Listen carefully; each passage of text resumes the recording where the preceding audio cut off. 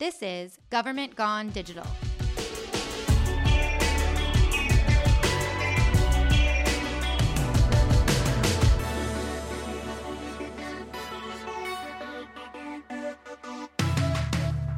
I'm Dana Birchman, Chief Digital Officer here in Gilbert, Arizona, and I'm here today with our data and technology analyst, or guru as I like to call him, Derek Konofalski. And we are thrilled to welcome Molly Daniel, Senior Manager for What Works Cities, as our guest today. What Works Cities is a Bloomberg Philanthropies initiative. And so for our listeners, Molly, can you tell us about how What Works Cities came to be? And welcome. We're so happy to have you. Hi, Dana and Derek. Thanks for having me. It's a pleasure to be here. So happy to talk about What Works Cities and sort of its nascence and where it started. We were launched in April of 2015 by Bloomberg Philanthropies, and we are, I believe, to date, the largest philanthropic effort tackling the idea of data and evidence in local cities in the U.S. Essentially, the idea, the brainchild from this came from Bloomberg Philanthropies. They were sort of doing a needs assessment across the United States, better understanding, what were cities struggling with? What were they thinking about? Did they want to better use data and evidence? And they quickly understood that the answer to that was yes. But while many cities were often collecting data, typically for, even if imperfect and often for, reporting up for state and federal purposes, that there was a big gap between using that data and operationalizing it to better drive decision making. And so essentially from there, What Works Cities was born, where we decided we were going to be that accelerator to help cities in the US better leverage their data to drive decision making.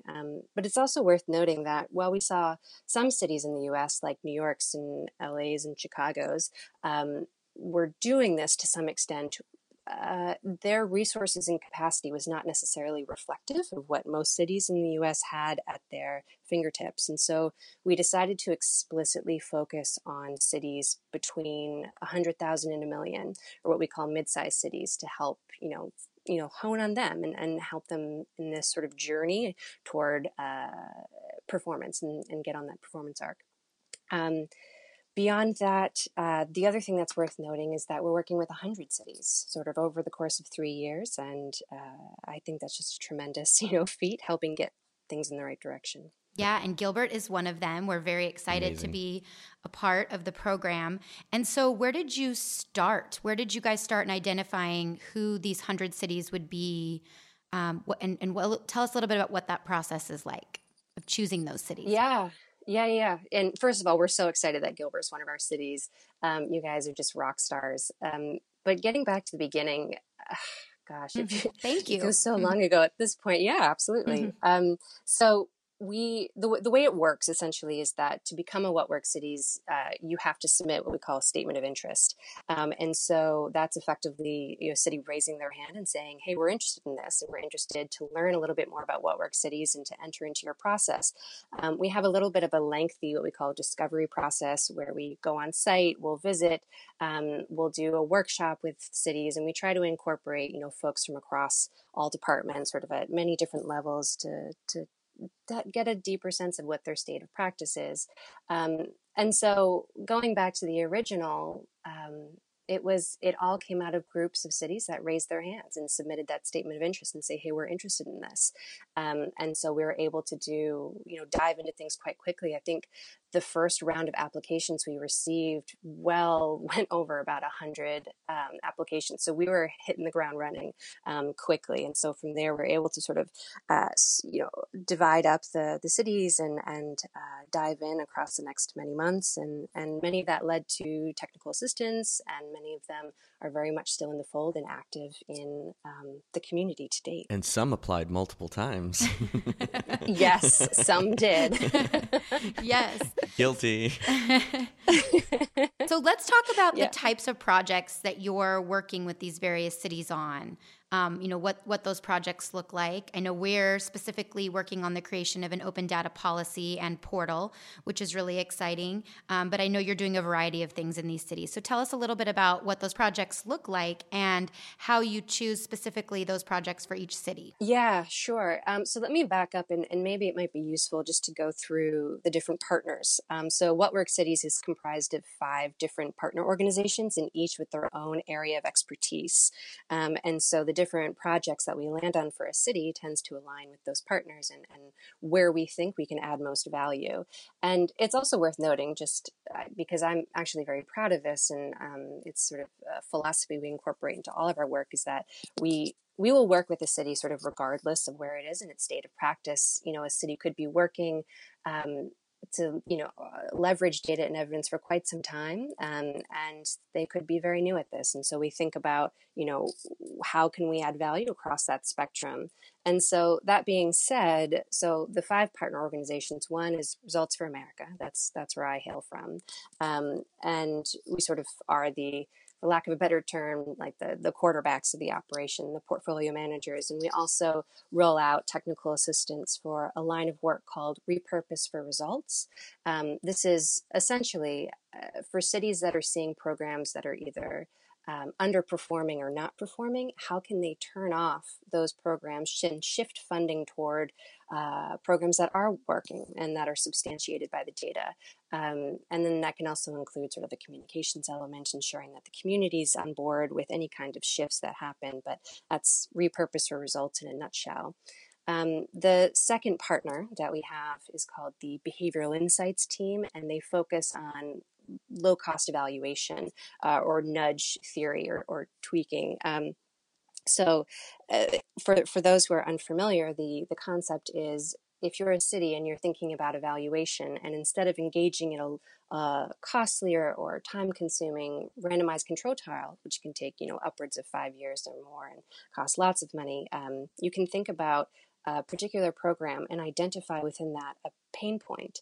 And often that pain point can be a communications one. And you can think about leveraging A/B testing around that and see, well, how can we better communicate with X or Y stakeholder? And how can we think about the platform that we're using and actually the messaging that we're using beyond that? So it's pretty remarkable, the work around that.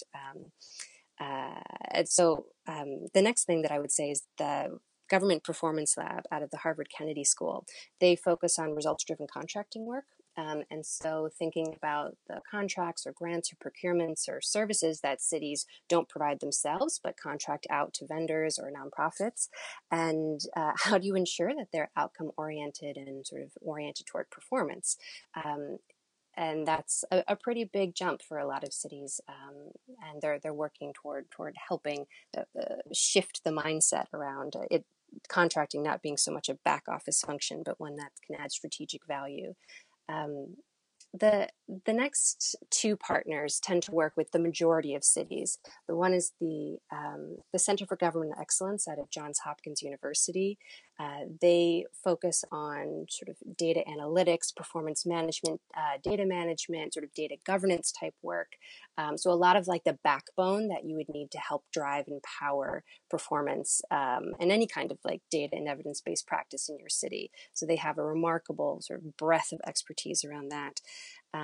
And then the Sunlight Foundation, they work on open data policy work. So how can you ensure that you're codifying practice with an eye towards sustainability of practice, where you're turning on the lever that allows residents to have better access and understanding for the data you're collecting and how they can use it for themselves. So that's in a nutshell. It's a lot to go over, and I went quite quickly, but I'm happy to sort of unpack that a little bit. No, but it's nice to see how all those pieces fit together. And I think for our listeners to hear and kind of understand, all the different elements of the program and how this came to be. And we're working right now with the Sunlight Foundation on the creation of our policy, and that was really our starting point. And then we'll phase into the next piece, which will be creating the actual open data portal, the implementation of it. So we're really excited about this.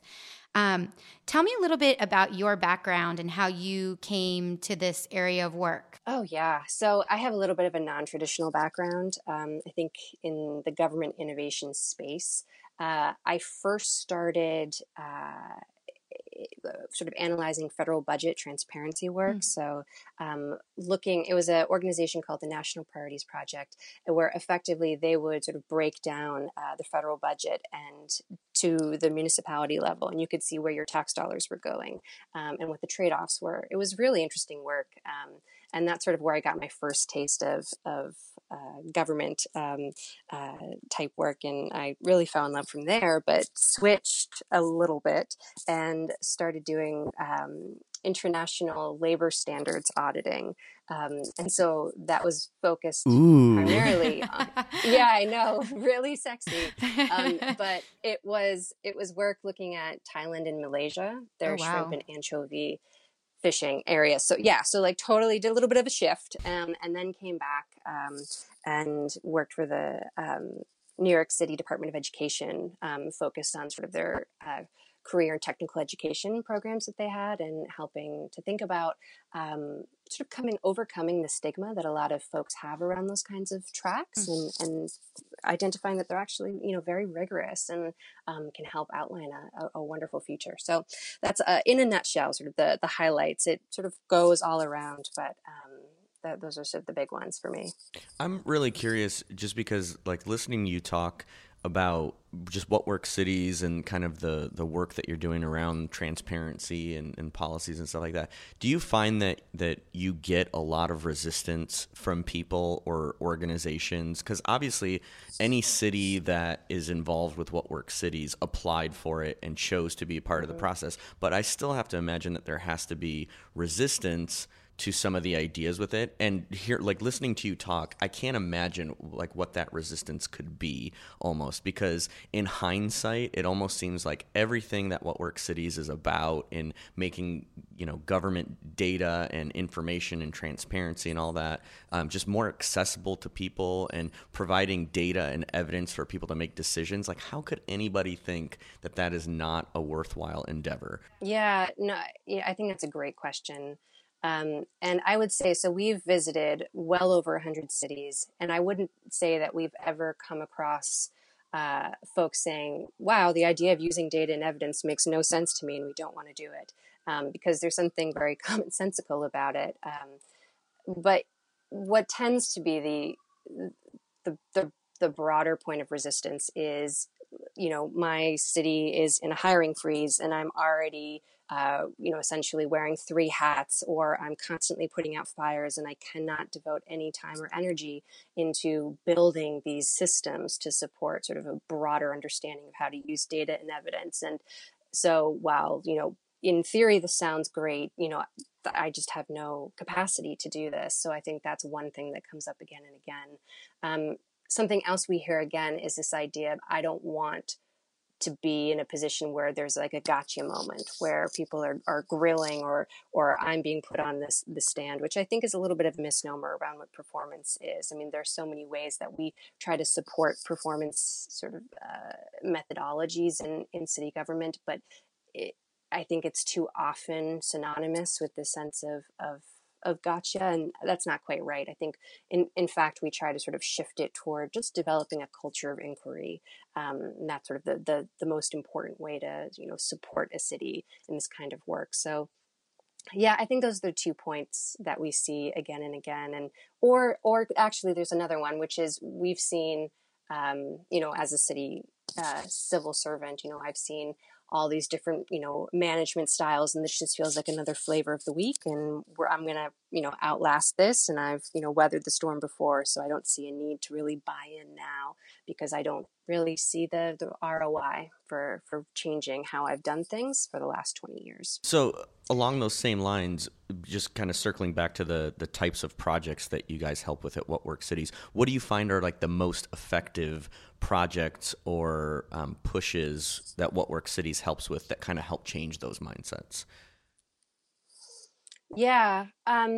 I mean, I would say that they're all sort of geared toward this.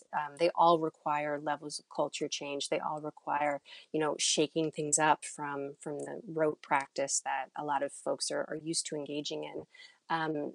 And so, whether it's results-driven contracting work or low-cost evaluation, or even sort of the broad strokes with performance management, data management work, they all require like a guiding change. And I think one of the great values that What Works Cities can bring, and we tell this to our city champions and folks leading projects all the time, is that we can be external validators where they may be, trumpeting this, day and night and not getting much response. But when you have, folks like us come in who I think have a level of credibility and expertise, we can say, no, actually, this is really important work and we are fully behind it. And I think it's worthwhile engaging in this.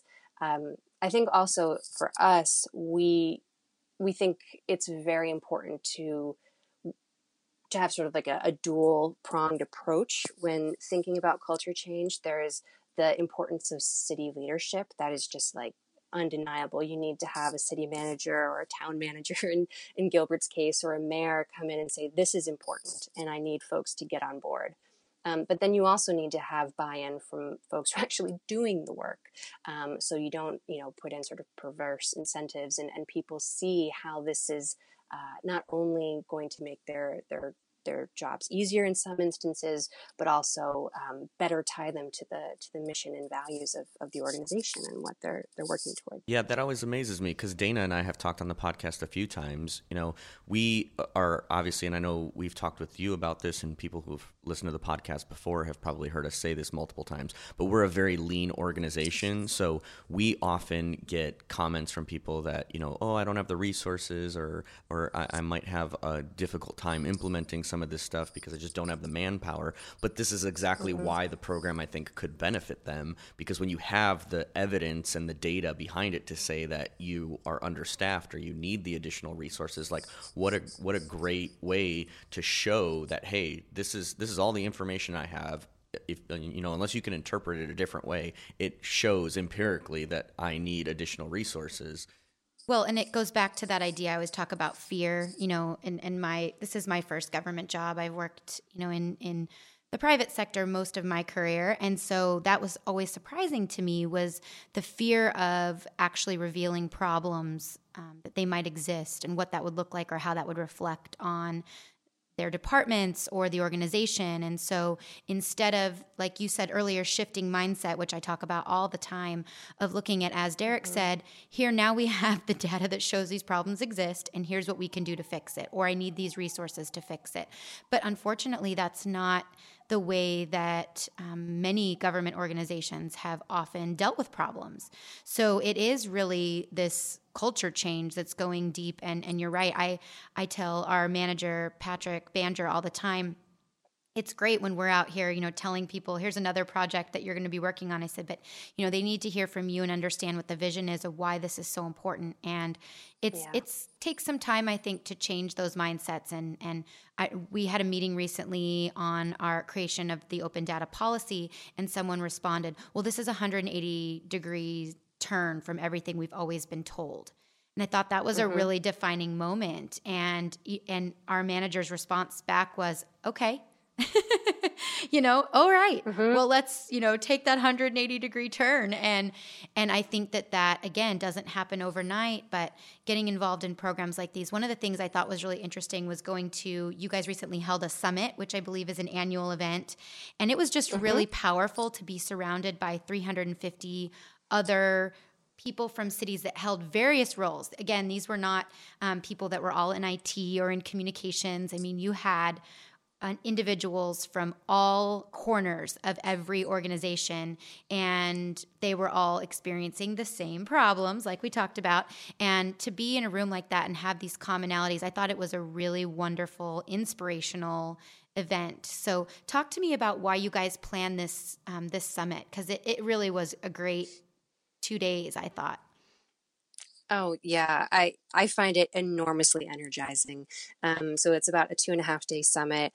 We get folks from all over the country, from all of our cities, to fly to New York and sort of be on the ground and meet each other. I think first of all that face to face is just um, you can't get those kind of connections otherwise, and it's irreplaceable. And I think a big part of our work, sort of, if you break out what Work Cities into different verticals, one is obviously the technical assistance work that we do, but the other big piece that we care very deeply about is developing this community of peer practitioners.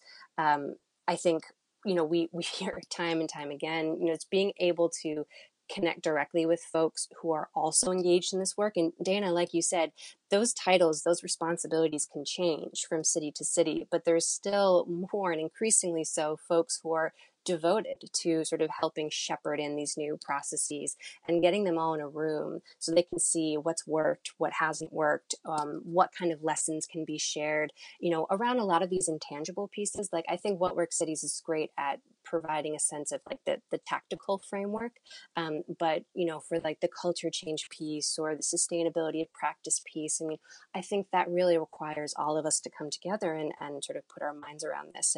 And as there are innovations and ideas, whether they're small or large, that you all have access to each other, and that you may find commonalities in Gilbert with folks from Cambridge, Massachusetts, or in Anchorage, Alaska, in ways that you never would have thought. But in fact, there's a lot of shared learning to be done.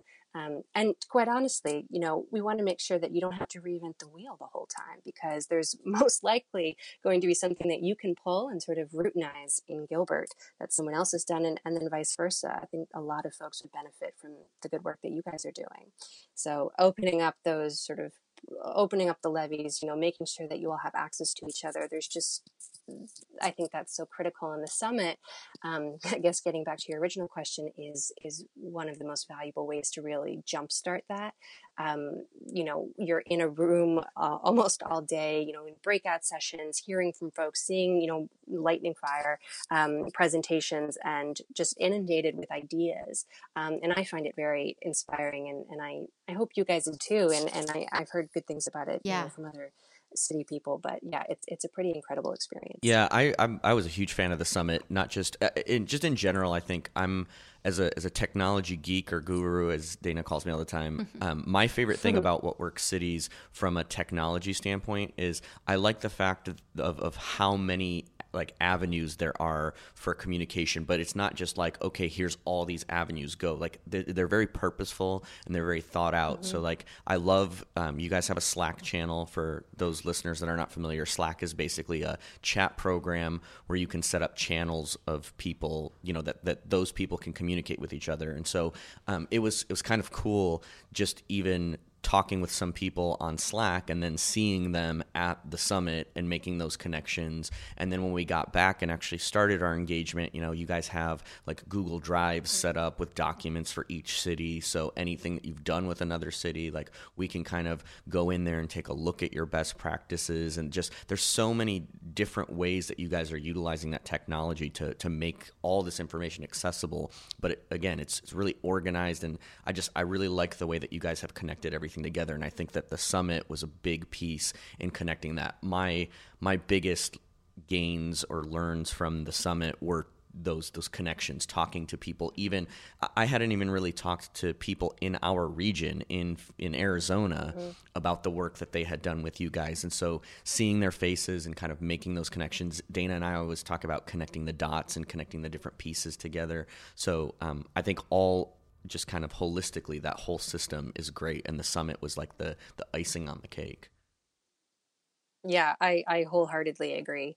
And I think as much as we can develop different avenues to help, broaden access to other, civil servants that are doing this work and sort of leading the charge. And, like you said, Derek, connect your Gilbert with the cities that are in your region. I mean, you've got a lot of incredible talent and thought and work going on, just in that area. But I think it's honestly one of my favorite parts of this, because coming out of the summit, I was quickly hearing, these like light bulbs going off in different areas where there's a program in Hartford, Connecticut around youth services. It's called Youth Service Corps. And then I heard from a city all the way across the country in California saying, I want to pull that and I want to replicate it and obviously give our own spin. But you're seeing these like shared practices and sort of the replication of practice coming out. And I love that, all of it. Yeah. Can you talk to us too? You guys made an exciting announcement at the summit about a new certification program. Can you talk to us a little bit about that too? What's next for What Works Cities? Yeah, absolutely. So that was one of the big exciting moments for us. Mayor Bloomberg announced What Works Cities certification, which is really we're going to be doubling down our efforts on in the future. It's essentially a program designed to reward achievement and excellence sort of in the space of using data and evidence in city government. And so there will be that component, but I think there's a lot of really interesting other pieces to it for any city that applies. And I'll just back up before I dive into that and say one of the key differences between certification and What Works Cities as it currently exists is that certification is open to any city above 30,000.